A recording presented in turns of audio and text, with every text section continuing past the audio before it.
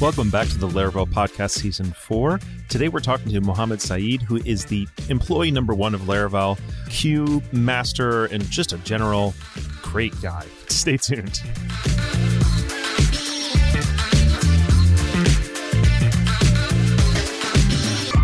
All right, welcome back to the Laravel Podcast Season 4, where every single episode is about a single topic. And today, once again, I'm taking one of my friends who I know knows a lot of things and is willing to flex with me a little bit. And we've got a little bit more than one topic in this one. Today, we're talking about queues and events. And actually, when we were talking beforehand, I was like, it's 3 topics. And he's like, no, it's not. It's 2, Matt. So queues and jobs, queues and pushing jobs and queues, and then events on the other side. So I have joining me the man, the mystery, the first employee of Laravel, Mohamed Said. So Mohamed, welcome back to the show. I know you're one of our wonderful repeats. You and I think we've known each other for years at this point, so I can call us maybe not old friends, but mid-time friends. Could you say hi to the people, and then, as always, tell them what do you do and how do you tell people what you do when you meet them wherever you go these days, whether grocery stores or whatever else? Hello, everyone. My name is Mohamed Said, and I'm a web developer at Laravel. Well, if I meet someone at the grocery store and I would explain to him what I do for a living, I basically say I'm a programmer. This job is actually very popular here, so everyone knows what a programmer does. It's not hard to explain it. But if I meet someone else who is working in the industry, in the software industry, and I try to tell him what I do exactly, like I work for a company that builds a framework that people use to build web applications, that's when things get a little bit interesting. So I have to explain. Yeah. I have to explain to them that I use PHP and that the framework is built on PHP and that it can do this and that. So that's when the conversation is interesting, actually. I like it. Where you live, what is the most common framework? If you meet another programmer, somebody else who's in the tech industry, what's the most common framework that people have heard of that you can compare it to? Well, if he's a web developer, it's definitely Laravel. It's the most popular framework here and in the world, actually. Yes. Yeah. Wow. So when I compare it to people, for some reason, Rails is always the one that people have heard of more than anything else. So I say it's like Rails, but I wondered if for you it was something different. So Laravel is actually, they know what Laravel is basically then. Yeah, Laravel is more the most popular framework here because PHP is the most popular language here in Egypt. Like most companies, they build their stuff on top of PHP or using PHP, and they build their stuff actually on top of Laravel. That's incredible. That's not my experience. I mean, I know it's very popular if you look at the internet, but when I casually meet a programmer, they've probably heard of PHP, and it's probably, there's somebody making fun of like old head people using PHP. But the easiest thing, if I meet somebody who's super enterprisey, I'll probably end up saying it's like .NET MVC or something like that, And if I meet somebody who's a little bit younger, I might say it's like Rails. Oh, that's really interesting. Okay, so I've got a lot to ask you about and not a lot of time, so I will stop dilling around and just ask you. So we've got 2, not 3, primary topics in front of us right now. So I think the one that is the most complicated and that you happen to be the man, around town about is queues. So let's start there. If you were to talk to somebody about queues and pushing jobs in queues who's 5 years old, which as a father you might have some general ideas about, how would you describe that general concept to them? Well, actually, like if I want to describe it to a 5-year-old or someone who's starting with software in general, he's a beginner, he doesn't understand what queues are, and he reads something like daemons and workers and stuff like that, it's always confusing. So I would start with saying that because that's actually my personal problem. When you have to go to the grocery store or the hypermarket, you spend time putting stuff in the shopping cart, and then you go stand in a queue until you reach the cashier, and then the cashier starts unloading the stuff from your shopping cart and calculating the amount that you have to pay, and then you pay, and then you put it back in the shopping cart, and that's basically 30 to 60 minutes wasted of your time. So what if instead of this, like you put stuff in your shopping cart, and that's the actual thing that you care about. You went to the market to put stuff in the shopping cart for you to take home.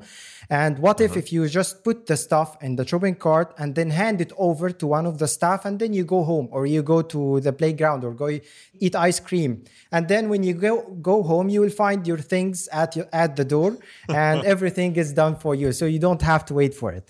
And that's basically what the queue component of Laravel does. it helps you like offload some of the tasks that you are not interested in or that you don't want to worry about right now. You just offload it to someone else or some other process on the computer, some other program on the computer to take care of it while you continue doing your thing. Like for a grocery store customer, your thing or the main job or the main part of what you're here for is to buy stuff. And if you spend like 30 minutes buying stuff and then another 30 minutes just standing in a queue, you might reconsider the next time you have to go to the grocery store, and you say, nah, I'll just starve myself to death because I don't have to stand in line for 30 minutes. So I think that's how I'm going to explain it. All right, the episode's over. It was perfect. We're done. That was so good, man. I love that. Oh, that's good. Okay, so before we walk over to events, we'll do those a little bit. Let's take that a little bit further and imagine now a practical circumstance in which a programmer would choose to reach for a queue. And can you tell me a little bit about what it would look like for them? Give me an example. When's the last time, or anyway, when's the first time you think somebody would tend to reach for one? And what kind of like high level programmery wise does it look like to set up and use the queue? Well, first, for a programmer to need to use queues, like I explain it in this way, like a user interacts with a program using a user interface, a graphical user interface, like buttons and forms and such. And a program speaks to another program using a programmable interface, an API. Like when you call a method, when you call a function, that's how a programmer speaks with the program. And what the queue is imagine if you have several programs running in the background or running on your machine, and these programs speak with each other. And you need to find a way, or you need to tell the programs how to speak to each other and how to interact or how to react in different situations. Like if one of the programs took too much time doing a process, or another program failed to finish a process, and so on. And that's basically the kind of thing that you're going to need to use queues for. Okay, so let's get a little bit more concrete now and say, if I'm a Laravel programmer and I am building a Laravel app that allows users to have user profiles so that they can shop or something like that. Just think about like what are some common circumstances in which I would choose not to just do something synchronously, but instead push a job up onto the queue. Like what's one thing you could think of, and that would lead me to choose to queue something? Well, of course, the obvious answer and the example that people give every time they discuss the importance of using queues is that people won't have to wait until the action is done. So, for example, when people sign up, they don't have to wait until your application speaks with the mail service provider to send them the email verification email. They just can sign up and go to a welcome screen until everything is done in the background, and they find the email in their inbox later. They can check it right now. They can check it next day. They don't have to wait until this is done. So that's one thing.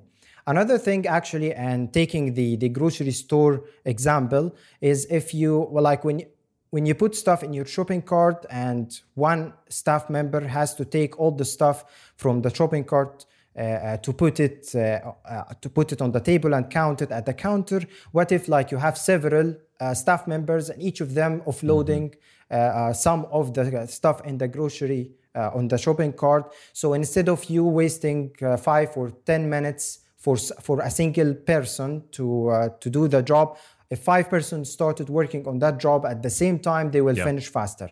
And that's another thing that you can use queues for. You can program several instances of your applications to run in the background and run a process at the same time, and they will finish it quickly. Another thing is if you do things synchronously, you have to handle everything like it's either all of it succeeded or all of it failed.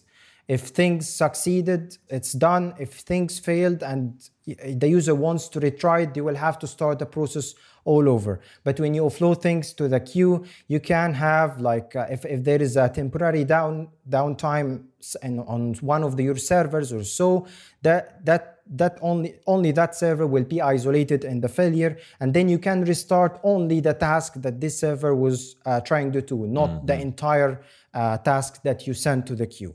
So that's basically the scenarios that you are going to need queues for.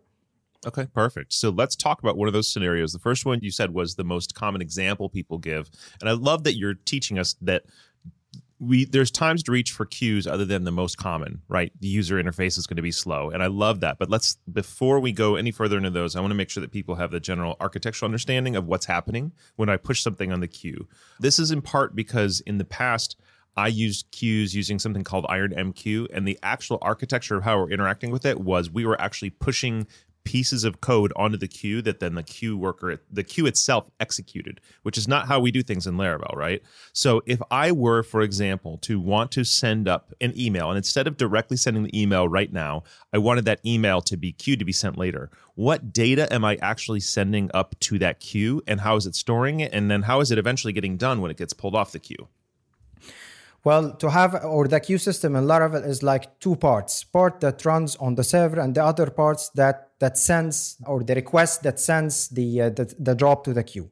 So on the server, you have several workers running. And a worker is basically a Laravel application that's like, they call it a daemon, but I don't know why they have this term for a long-running process or an ongoing process. It's a scary term, and I remember reading it the first time it was very confusing what a daemon is. But a daemon is like a process that lives on your server and it never ends. Like for example, an HTTP request starts a Laravel application instance, and then when the request is done, this instance is done, is terminated.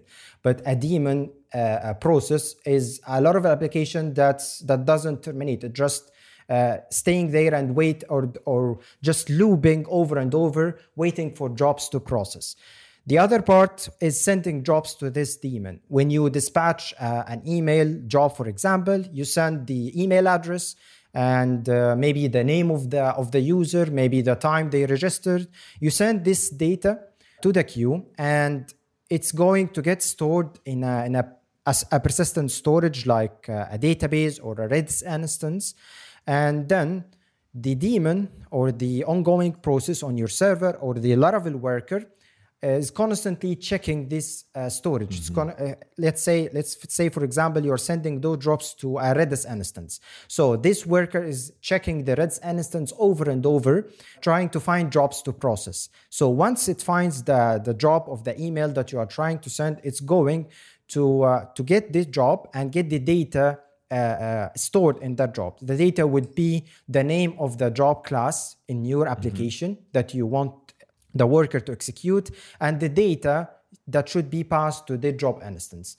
So for example, if the job instance is called send confirmation email, and you have to pass the name of the customer and the email address, Laravel, or the worker, is going to create an instance of this class, the send confirmation email, and pass those data to it to create the instance. And once the instance is created, the worker is going to call the handle method inside that instance to execute your job. So that's basically how the queue works.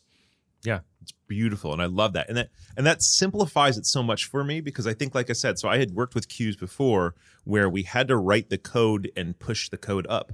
And so the queues were hard because I had to write these like standalone, because we were using CodeIgniter, and I had to write these standalone PHP things that I was pushing up that had nothing to do with the rest of my CodeIgniter, that had just enough code to function. And then I didn't really know how they were working or what environment they're in. And when I started with Laravel's queues, I said, oh no, it's just basically pushing just enough data for Laravel to know how to operate on it. And then Laravel itself, a full instance of my exact same Laravel application running in the daemon, news up basically that job based on that. And you described that perfectly. There's a long running Laravel instance somewhere that says, oh, there's a new thing here. Cool. I'm going to open it up. I'm going to use it to new this thing up, and I'm going to act on it. So it's really just kind of the same as our normal Laravel application, right? The only thing that's happening there is that it's a convention that Laravel has that if you are going to push something up and then it's going to be pulled down by the daemon with that data, here's the structure of class we want for it. It's a job or something else that has should queue on it. But in general, it's really just data being put into a database. It happens to be Redis or whatever. And that data in the database is instructions for the Laravel app that's running long-term on the daemon to create something and act on it, right? Yes, basically that's how you describe it. It's like instead of calling or instead of creating an instance of the send confirmation job class and calling the handle method synchronously, you just send the name of the class and the properties to pass to it. You store it in the database on Redis, and then the worker is going to create the instance and call the method for you. Yeah, I love it. Also, when you said that, I went and looked it up on Wikipedia because I couldn't remember why it's called a daemon. So a note to anybody, it can be pronounced either demon or daemon. Apparently, they actually mean the same thing. I was like, oh, it's not a demon, it's a daemon. No, it's the same thing. But it's because apparently there's a thought experiment called Maxwell's Demon back in 1867 about the second law of thermodynamics. But the thing that is relevant is that in the thought experiment, the demon spends a whole bunch of time basically in the background constantly acting on something. And so the people who originally created the concept of the daemon at MIT were like, oh, this thought experiment that is a mythical being constantly working in the background is very similar to what daemons do. So yeah, that turns out that's why. Thank you for leading me down that path, Mohamed. Okay, so let's talk a little bit more practically about how I would create my own. So you mentioned an email, and I know that a lot of things in Laravel are really easy to queue themselves. Could you talk a little bit about the should queue and anything else that would be helpful for us to know if we were to choose to create our own things and choose to make them queue in Laravel? Well, like the basic form of a queue job is just a class that has a method called handle. And inside that handle method, you run any logic that you want the queue or you want the worker to execute. But there are other things in Laravel that can be queued. Like, for example, a mailable, like a mail object. You create a mail object and you have the option to send that mail right away from your code, like with using the mail facade. So mail send, and then you pass the mailable object. And this is going to execute the mail right away. It's going to send it synchronously. Or you can say that I'd like to queue that mailable.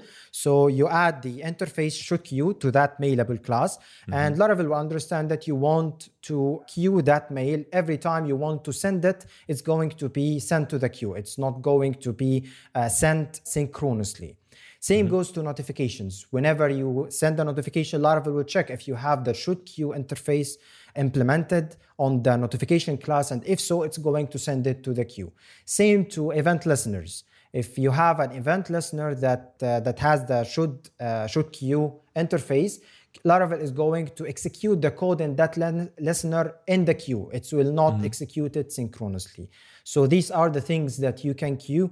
Another thing that can be queued, and actually it's queued by default, is broadcasted events. Like when you're doing WebSockets and you're just sending an event to the WebSocket server, Laravel will queue it by default. You don't have to implement anything or you do anything. It's going to be queued by default because, like, if you're sending something to the WebSocket server, Laravel is smart enough to understand that you don't want to do the sending synchronously. It's going to be done in the background. Okay. Yeah, that's good. So the only thing we didn't talk about there, you mentioned the fact that if you wanted to create your own thing, that you want to make your own job that you want to push on, then it has a handle method. If I were to create something of my own, there's been a couple different names for the thing that you push in the job manually, a job that you push manually in yourself, commands and jobs and all that kind of stuff. So if today I wanted to create a fresh PHP class or object that is solely intended to be used to push on something on the queue, what does that look like? What's the name of that? Well, it's a bit like the job or a job instance or a job class is like a basic PHP class. There is nothing special about it. You send that instance to the bus component in the Laravel framework, and the bus component is going to convert it to, or it's going to serialize it to a string form. Yep, so that like string form... Yeah, that string form can be stored in Redis or it can be stored on a database or sent to a queue driver. And sometimes, or like before the bus component was introduced in Laravel, when you had to send a job to the queue, you had to use like the queue facade, and then you call the push method, and you send or you dispatch or you put a class name, and you have to do the serialization of this class for Laravel to understand how to unserialize it when the worker receives the job in the end. But you don't have to do this anymore. And for a long time, Laravel is doing this automatically behind the scenes, so people won't have to worry about it. Yeah. So it's really helpful for you to say that. And that's one of the reasons why I kind of like pushed this a lot, is because it has felt in the past that you need really smart classes to be queued, right? Like you have to make sure it's, you create it the right way. And what you keep pushing at is like, really all it needs is this handle method. And, it needs this interface. And when you have those things, Laravel's taking all the rest of the responsibility off of your plate. And basically you just dispatch that and that's it. I love that. All right, so I know we also have the entire eventing system to talk about, but before we go there, what do you think the most common thing is that gets people stuck when they're first getting started working with queues?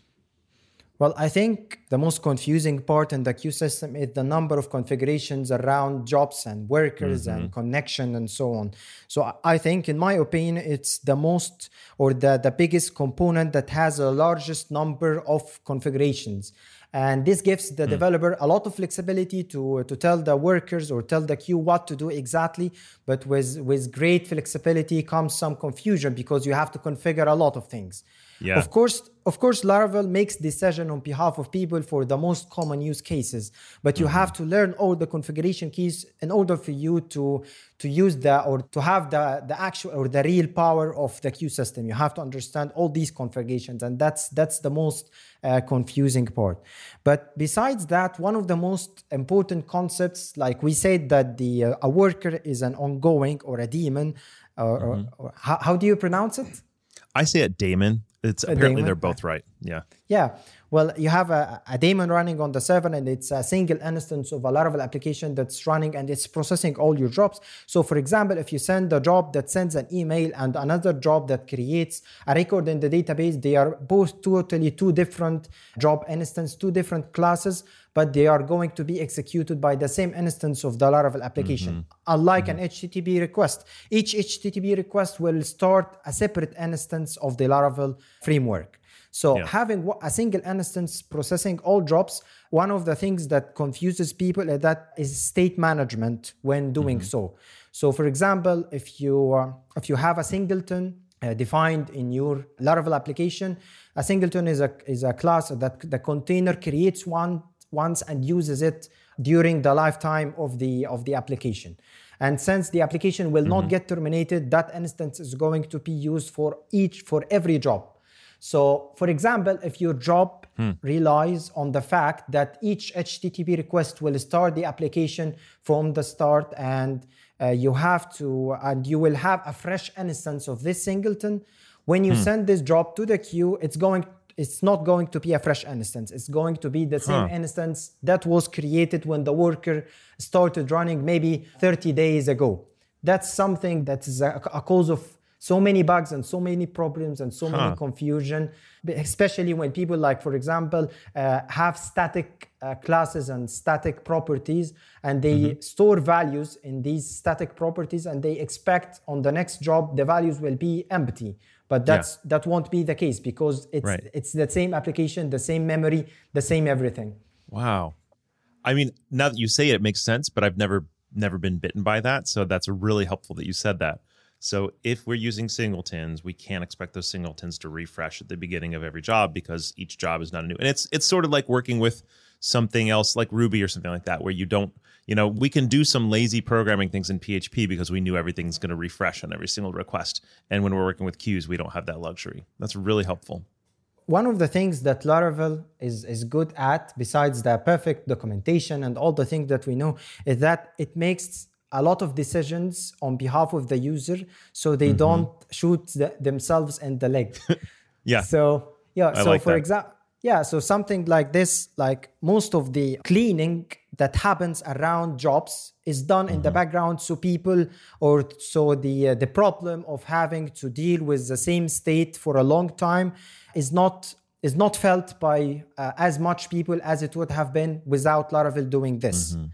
So it does a lot of cleaning in the background. It does it makes a lot of decisions on behalf of you, so you don't get into this situation a lot. But again, if you move to a more advanced kind of jobs, like jobs that do a lot of things, you will realize that you are using the same memory allocated. It's the same process. So if you store things in the memory and you don't clean after it, it's going to stay in the memory, and then you will have crashes, and then you will have problems, and so on.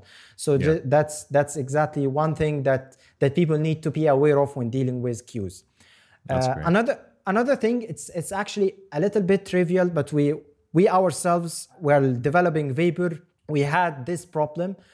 We had a job that was dispatched from inside a database transaction, and the job was dispatched before the transaction commits. So it was relying on a model, an eloquent model that was created inside the transaction, but the transaction didn't commit yet. So the model wasn't in the database yet. And the job was dispatched, and because the worker process is a separate process, it picked the job before the transaction commits. So when it started processing that job and looked at the database or the record wasn't in the database, and it errored. And that's another problem that I've seen it on the forums, on the Laracast forums several times, and we actually faced this issue while debugging something on Vapor, like not a couple of months ago. But like in the a few weeks ago, we released another version of Laravel that has automatic configuration that you can use to say, hey, every time I dispatch a job from inside the database transaction, don't dispatch the job until the transaction commits. Oh, cool. So it's done automatically for you right now. You don't have to worry about it. You just have to tell the queue system, or you have to tell the command bus to not dispatch any jobs while there are open database transaction. And if that transaction was rolled back, discard the job. Do not send it. Because it doesn't make sense to send it anymore, because now that the transaction's not happening. The transaction is not happening. So that's, I like that. Yeah, so that's another yet another thing. way you're keeping us from shooting ourselves in the foot, right? Yes. I love it. So you had mentioned a little bit ago that there's all these different configuration options. I know that there's two places at least where you're thinking about configuration options, and one of them has to do with the configuration in your system, but one of them has to do with the configurations you pass into the daemon when you're spinning it up. And I realize we haven't actually talked about what the process of spinning up a daemon looks like. Obviously, you could go to great detail teaching us how to do it on our own, but I would say if somebody's just listening for the first time and just learning about queues right now, the answer for how do I spin it up is use Forge. We're not even going to go any further. So if I were to recommend everybody we're using Forge to do it, can you talk a little bit about what the setup is and what configuration options Forge makes available to us, and what, whether we should be thinking about those or should we just stick with the defaults when we're creating a new daemon? Well, when you're creating a worker, let's say you are using Laravel Forge to host your application, you're starting a worker on Laravel Forge. Forge has this nice interface that it shows all the configurations that a worker accepts, like the timeout of the worker, or how many processes you need to start, how many workers. Like, for example, how much time should the worker wait before pulling jobs from the queue each time, and so on. It's like several configurations that you can see on the single screen, and it has like hints on what each configuration does. So you can, so you can easily decide what you want to do. But actually, the defaults on the when creating a worker are basically the ones needed by, let's say, 90% of the use cases. Except for one thing, maybe, is the number of retries. By default, a worker is configured to fail the job if an exception was thrown. So in our example, if you're sending an email in the queue and sending that email failed due to, for example, a temporary outage at the email sending service, that job is going to fail, and it's going to be stored in the failed job stable for you to decide what to do with it later. But like that, for 90% of the cases, that's not what you want. You want the worker to retry the job for you automatically, because it's one of the things that you use a queue for, like the queue system for. So there are automatic retries when things fail. So when starting a worker, you probably will want to configure the worker to retry the job several times before it considers it as a failure. Another thing you need to mind for is the amount of time for each job is allowed to run. So you don't want your workers, for example, to keep running a job for hours get stuck for hours on a job that's going to fail due to like a network that's not responding or a problem on the server and so on. So you might want to think about this when you start a worker, like how much time should the worker allow a single job to run before it terminates it right away. So these are the two things that most common that people will need to configure each time they start a worker: the timeout for each job and the number of attempts a job may have before it's considered failure.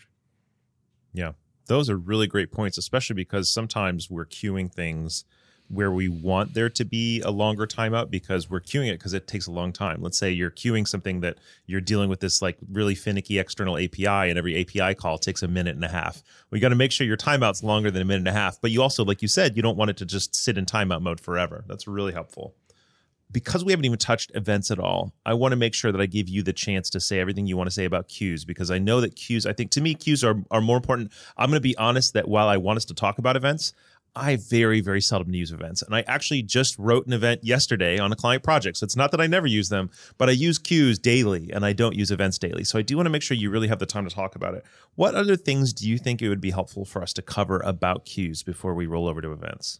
Well, basically, I would like just to mention that I agree with you that events are not like part of my favorite, or it's not the favorite thing that I use when building applications. The problem with events is that you don't see what happens after you send the event. It's hard to figure out what happens. You have to check all the listeners that listen to this event and check their code one by one until you figure out what happens when this event occurs.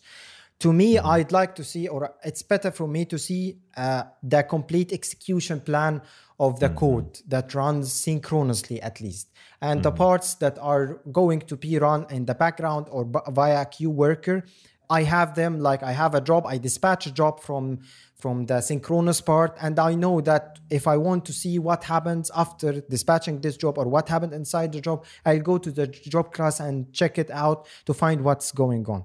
But with using events, you have to like see all the listeners and check all the listeners, and I don't enjoy this way of building applications. I love to see everything in front of my eyes to see what happens when this piece of code is executed.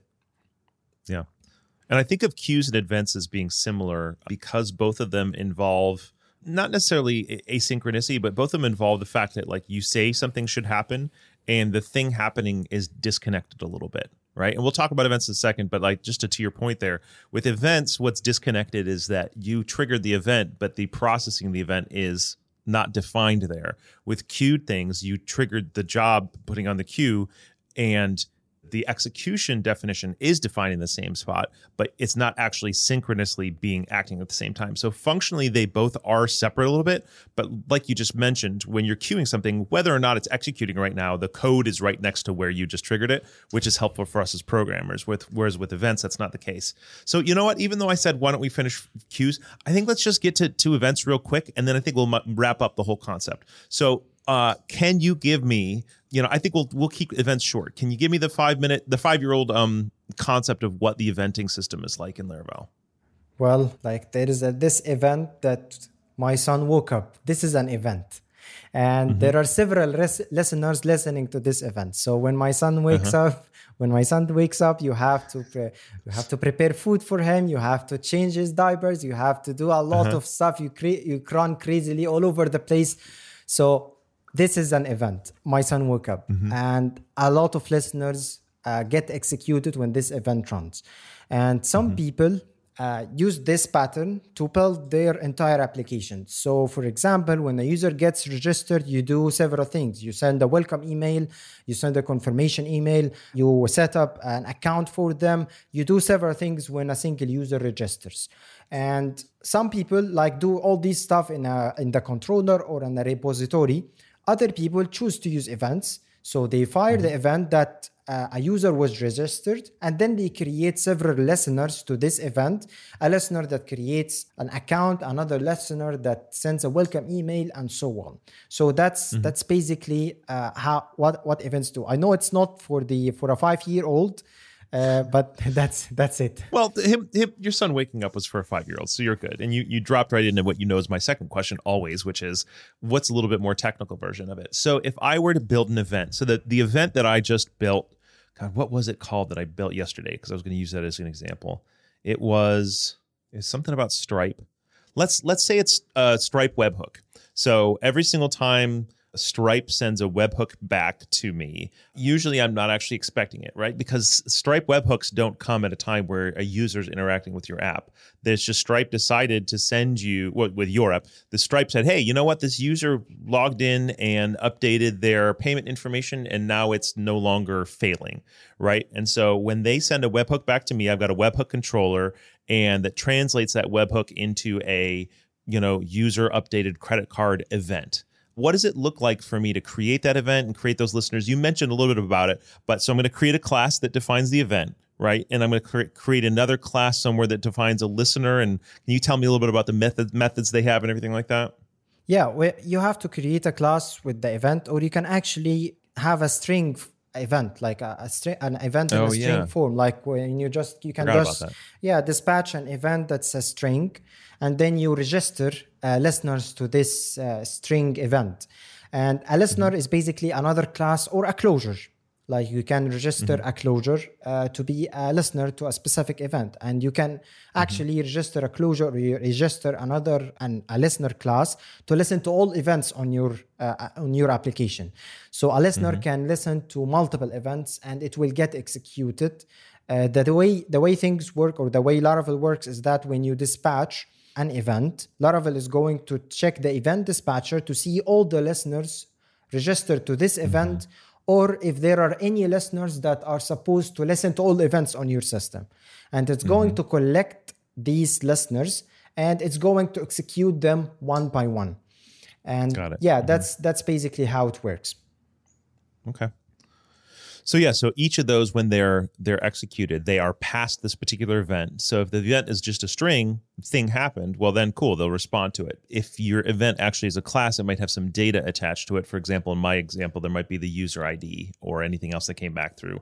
And so that event listener will be past the event, and if optionally any data that's attached to it, and then they'll act on it. So in my circumstance, one thing I could do, let's say, there's 20 different webhooks that I might actually be getting back from Stripe.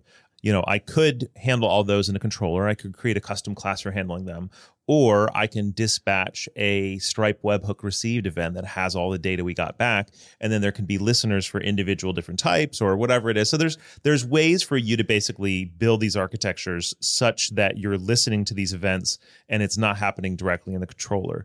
So one of the benefits of that is, let's say you've got all these different things happening. It's not all just, we need to add one more thing happening every time the user registers. We're going to add a new synchronous action directly in the user registration controller. But you also mentioned the downsides, which is, especially for new folks in the code base, it's really hard to understand what's actually happening and when and why, which especially for those of us who are used to just kind of walking through it and seeing the thing happen and then looking at it, it feels much more disconnected, and it feels a lot harder to debug these things. You mentioned that you tend to not prefer them. Are there any circumstances in which you find yourself still saying, well, this is the one circumstance in which I do use events, or you just kind of don't use them at all?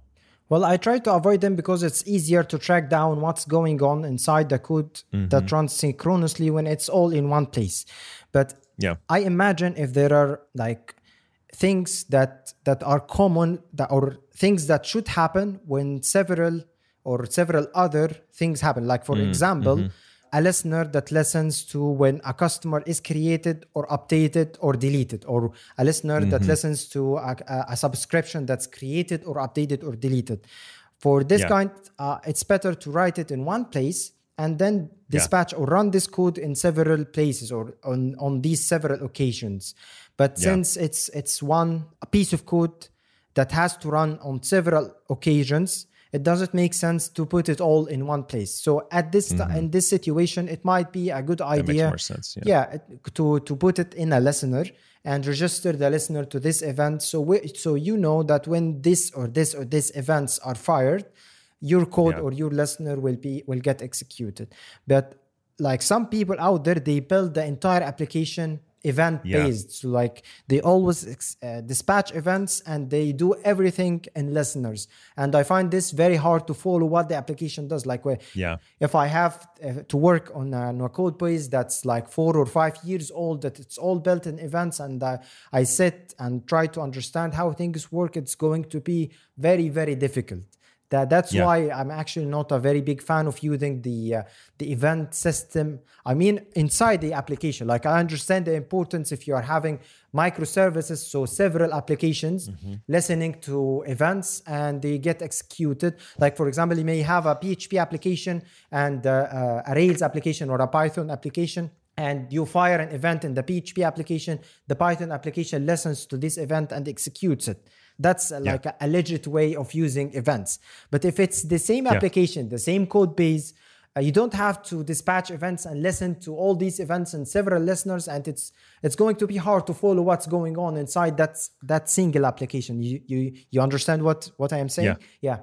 So I love that you just said microservices, because that's where my brain was going. I was thinking using events sparingly, sometimes it makes sense. You gave a really great example, but using events extensively seems like it's trying to solve the same thing that microservices are trying to solve, which is different teams, different groupings, different pieces of your architecture communicating to each other in what feels like a more architecturally pure way, but majority of the time ends up like it's not a bad tool, but preemptive use of it or using it when it's not necessary makes things unnecessarily complex without actually getting the value you're getting. So I could imagine if someone had a really, really massive team and one part of the team was responsible for just one thing and another was responsible for just another thing, that events might be a really reasonable way to work on it. Team one would say, you're basically treating them like hooks in something like WordPress, right? We're going to be building our thing, our user registration flow, and you're not allowed to touch it. But we'll send out events for certain things that you all are able to send, make your own listeners to. So if you've got two entirely disparate teams, one of which is responsible for this, one of them is responsible for that, events could be a really helpful way for those two teams to kind of collaborate communication. But if you don't have two teams, forcing everything through an event system just makes it unnecessarily complex and distant. So I think that's a really great note there. Yeah, and with the example that there are several teams, there is a difference between, like, when using several teams, you can actually dispatch jobs that other parts or other teams that executed in other teams' code. Like, for example, as you said, when the user is registered, you send for example, create account job, and that job is written by another team that handles the account creation. You don't have to worry about it. Yeah. But the difference in this situation, the difference between dispatching jobs and dispatching events is that a job is like an event, but it can only have one listener. An event, on the other hand, can have several listeners. So if you send the job of user registered, only one team can execute the job and create the account. But if the situation that you have several other teams, each want to do something different, and you dispatch a user created or user registered event, several teams can listen to this event and each team its job. So that's the main difference between the two concepts. That's a great differentiation.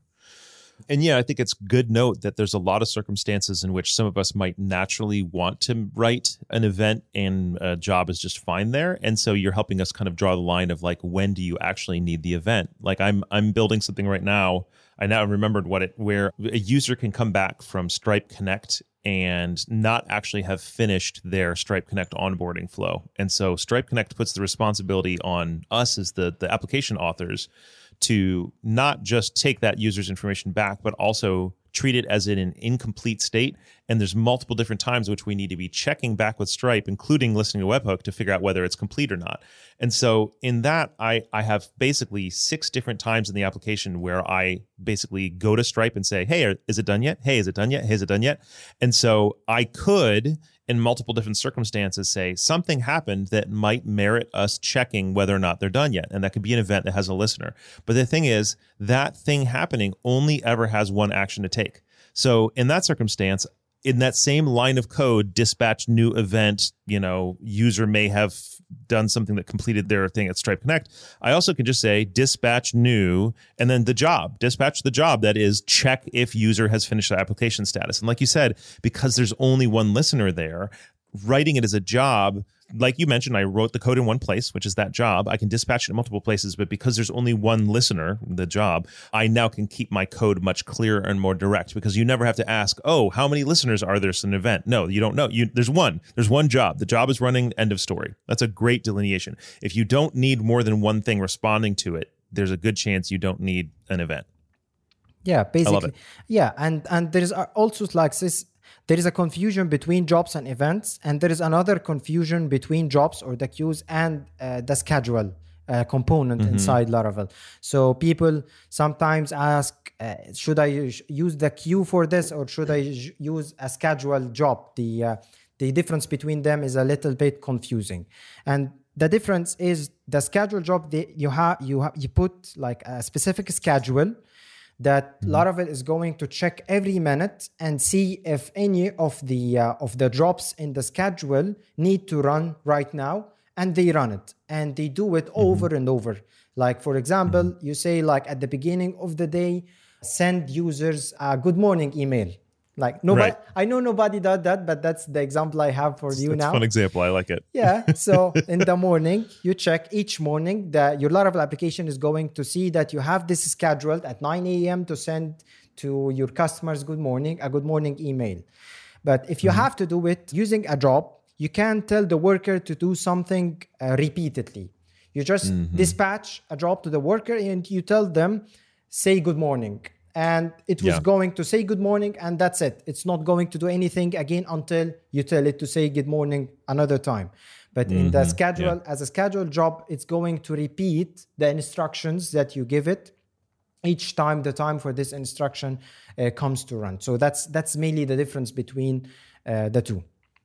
I do like that you brought that up, though, because one of the most common times I do find myself creating custom queued jobs is something that's running on a cron that is massive. So like every Sunday at 3 o'clock in the morning for every single user in the entire application, do XYZ. Well, what happens when we have 50,000 users? Now, granted, there's some other solutions, but one of the first solutions you can reach for is every Sunday morning at 3 a.m., now go dispatch 50,000 jobs. So you don't have to worry about that one thing that's happening, once every Sunday timing out. You just loaded up your queue for the day, and your queue workers got a fun Sunday ahead of them without you having to worry about it kind of timing out. And what happens when you have 500,000? Well, give it a couple more queue workers, right? And so queues and scheduled tasks can often have a really good relationship. But like you said, it's important to know the distinction between the two. Okay, so we are getting close to the end of our time. I asked for you a couple things where people get stuck when they're working with queues. Are there any tips or like high level things where you say, if there's one or two things that you could say, if only everybody in the Laravel world understood this about queues, I think life would be better. Is there anything else you have on your list like that? Well, I think there is another area of confusion that trips everyone is the concept of retrying jobs and job duplication. So, for example, if you send a job to the queue and that job is a long-running job, like you say, it's a job that sends emails to several thousands of people, it's going to keep running for a long time. But there is a configuration in the worker that says by default, if I don't listen back, if our worker doesn't listen back from a job after 90 seconds from it starting, consider that this job failed and then dispatch another instance of the job. So this 90 seconds is the default value. If you have jobs that are going to run for over 90 seconds, you have to change this configuration inside your queue.php configuration file, or your job might get dispatched or might get run several times. And this can lead to problems. Like, for example, if you are, my example is saying good morning once is nice, but saying good morning several times. 17 times. Yes. Not so nice. Yeah. So that's a very common issue with people using queues when running jobs that run for a long time, is that they forget to update the retry after value in their queue configuration. So the job gets dispatched several times while it's still running on another worker. Yeah. And that's very helpful because there's more than one configuration option that has to do with how long something can run. So often you think to change one of them, but not the other. And I've done that a lot, or I've helped clients get out of that a lot, where they say, wait a minute, I changed this one, and yet somehow we're still getting this duplication. And there was exactly that. So that's a really great point. Are there any other things you want to tip us off about, common pitfalls or super tips before we start closing up? Yeah, well, before, like after every deployment, if you have workers running, you have to restart those workers, because as we said, those workers are long-running Laravel instances. And if you deploy application, you make a change, these long-running jobs will not get updated. You have to terminate. Right. You have to terminate these processes and start new ones. So the fresh instance of your application starts with the changes you made in the deployment. That's also another common issue. Yeah, because if you don't do that, your application that's long running won't get the new code, right? It never got spun up with whatever your updated code is. Yes, so the HTTP part of your application will have the new changes, while the worker part is still running the old instance of your application with the old form or the old version. So we have to restart the workers for them to use the new version. Am I right in remembering that you also need to restart it after making any modifications to your environment variables? Yes, because like it's a single instance. Any changes reads the file once. Yes, any changes that you made, they won't, like this instance will not know about them until you restart the instance, you start the process. So a new environment is started, a new part of the memory on the server starts with new stuff, and that's it. Yeah, that's a good one. Okay, so I've got some ideas here, including one that your name is attached to. But if someone were to want to learn a little bit more about queues or events, where would you recommend they go look? Well, the Laravel documentation, it's like one of the things that everyone loves Laravel for is the great documentation. So everything can be found in the documentation. Like a lot of what I said today is already mentioned in the documentation. And it's like if people read the documentation top to bottom, every time they try to use a component of Laravel, they will avoid a lot of bugs and a lot of problems because everything is in the documentation. And if it's not in the documentation, or if you find yourself trying to find another way of saying the same thing, because like we all learn in different ways, we all understand things in different type of saying. If you find yourself want to learn about it in a different way than the documentation, so I wrote a book, and this book covers everything about the queues. It's an ebook in a PDF format. You can get this book, and it has everything I know about queues. And if you don't want to read an entire book about queues, I also have a website called divinglaravel.com. And it's supposed to be covering everything about Laravel. But for the past couple of years, it's all about queues. Because that's because that's my favorite component in Laravel. It's one thing that I spend. Like if I'm not working on Vapor and I'm not working on Spark, I'm putting all the focus on the queues, trying to enhance the queue system, trying to find ways to make it better, make it faster, make it easier, and so on. So that's my passion, the queues part. I love it. So we will have links to your website and your book and all this kind of stuff all available in the show notes. And of course, if people want to hear more from you, where are you creating content? You mentioned Diving Laravel. Where else are you? Well, I'm on Twitter. And I'm also on YouTube. My handle on Twitter and YouTube are very simple. It's called Them Said, Said, and it's basically a shortcut for the Mohamed Said. I did it. I did it when I was young, and I thought it was cool to have my name as the Mohamed Said, the only. But like it sounds ridiculous now, but I'm stuck with it. I can't change it. So well, it works. It's easy to remember. It's easy to type. It's easy to read. So it's doing the job. I love it. Trying to think if there's anything else I wanted to make sure we covered. I think that was it. So on to our personal moment. Last time we talked, we got to talk a lot about regatta and biking and diving and stuff like this. But I don't think you were a father at that point. So I wanted to ask for you as you first of all, I know you as a person. You are a kind and caring individual, and I know that you're a great dad. But also, even on your social media, you've been really open a lot about various aspects of being a father. A lot of people who become parents for the first time either get a lot of bad advice or don't get any advice at all. So since you are fresh in here, I'm just going to ask you for the number one piece of advice that you wish that you had been given before having your first kid. Because I mean, literally just in the last week, I feel like I've seen a half dozen people in the Laravel community mentioning they're about to have their first kid. So I'm sorry if this feels more generic, but I'm really curious. What is the one piece of advice that you wish you had been given before you had your first child? Well, I think the first piece of advice that I wish someone gave me is that not every child is the same. It's not... Come on. That's the truth. Yeah, it's not how you see it in the movies, because in the movies, all kids are the same. Like there is a typical form in the movies about kids.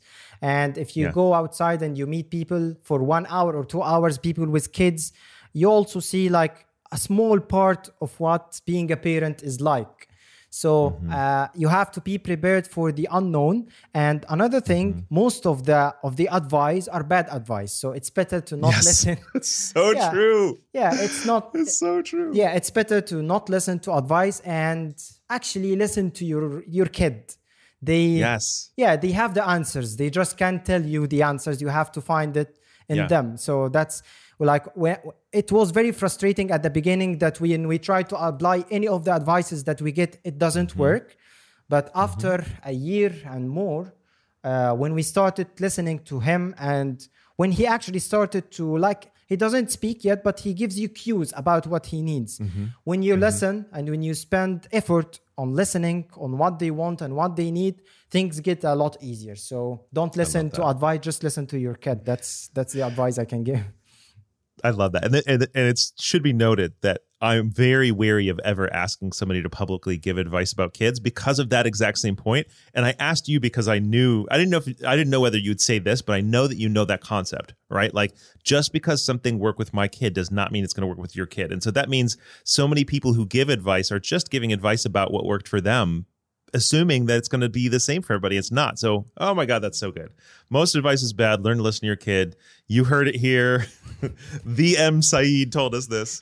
I love it. All right. Is there anything else that we missed covering today? Any other way that people can support you, or any other aspects of Q's? Anything else you want to cover before we cut out for today? Well, I think we're good, but just again, I would like to mention it again, that people should really read the Laravel documentation, because it has everything. Unlike any other piece of software that's out there, the Laravel documentation has everything. If you read the Laravel documentation, you're going to build great applications, and you will sleep easier at night knowing how each component works if you read the documentation. So read the documentation. Yeah, I love it.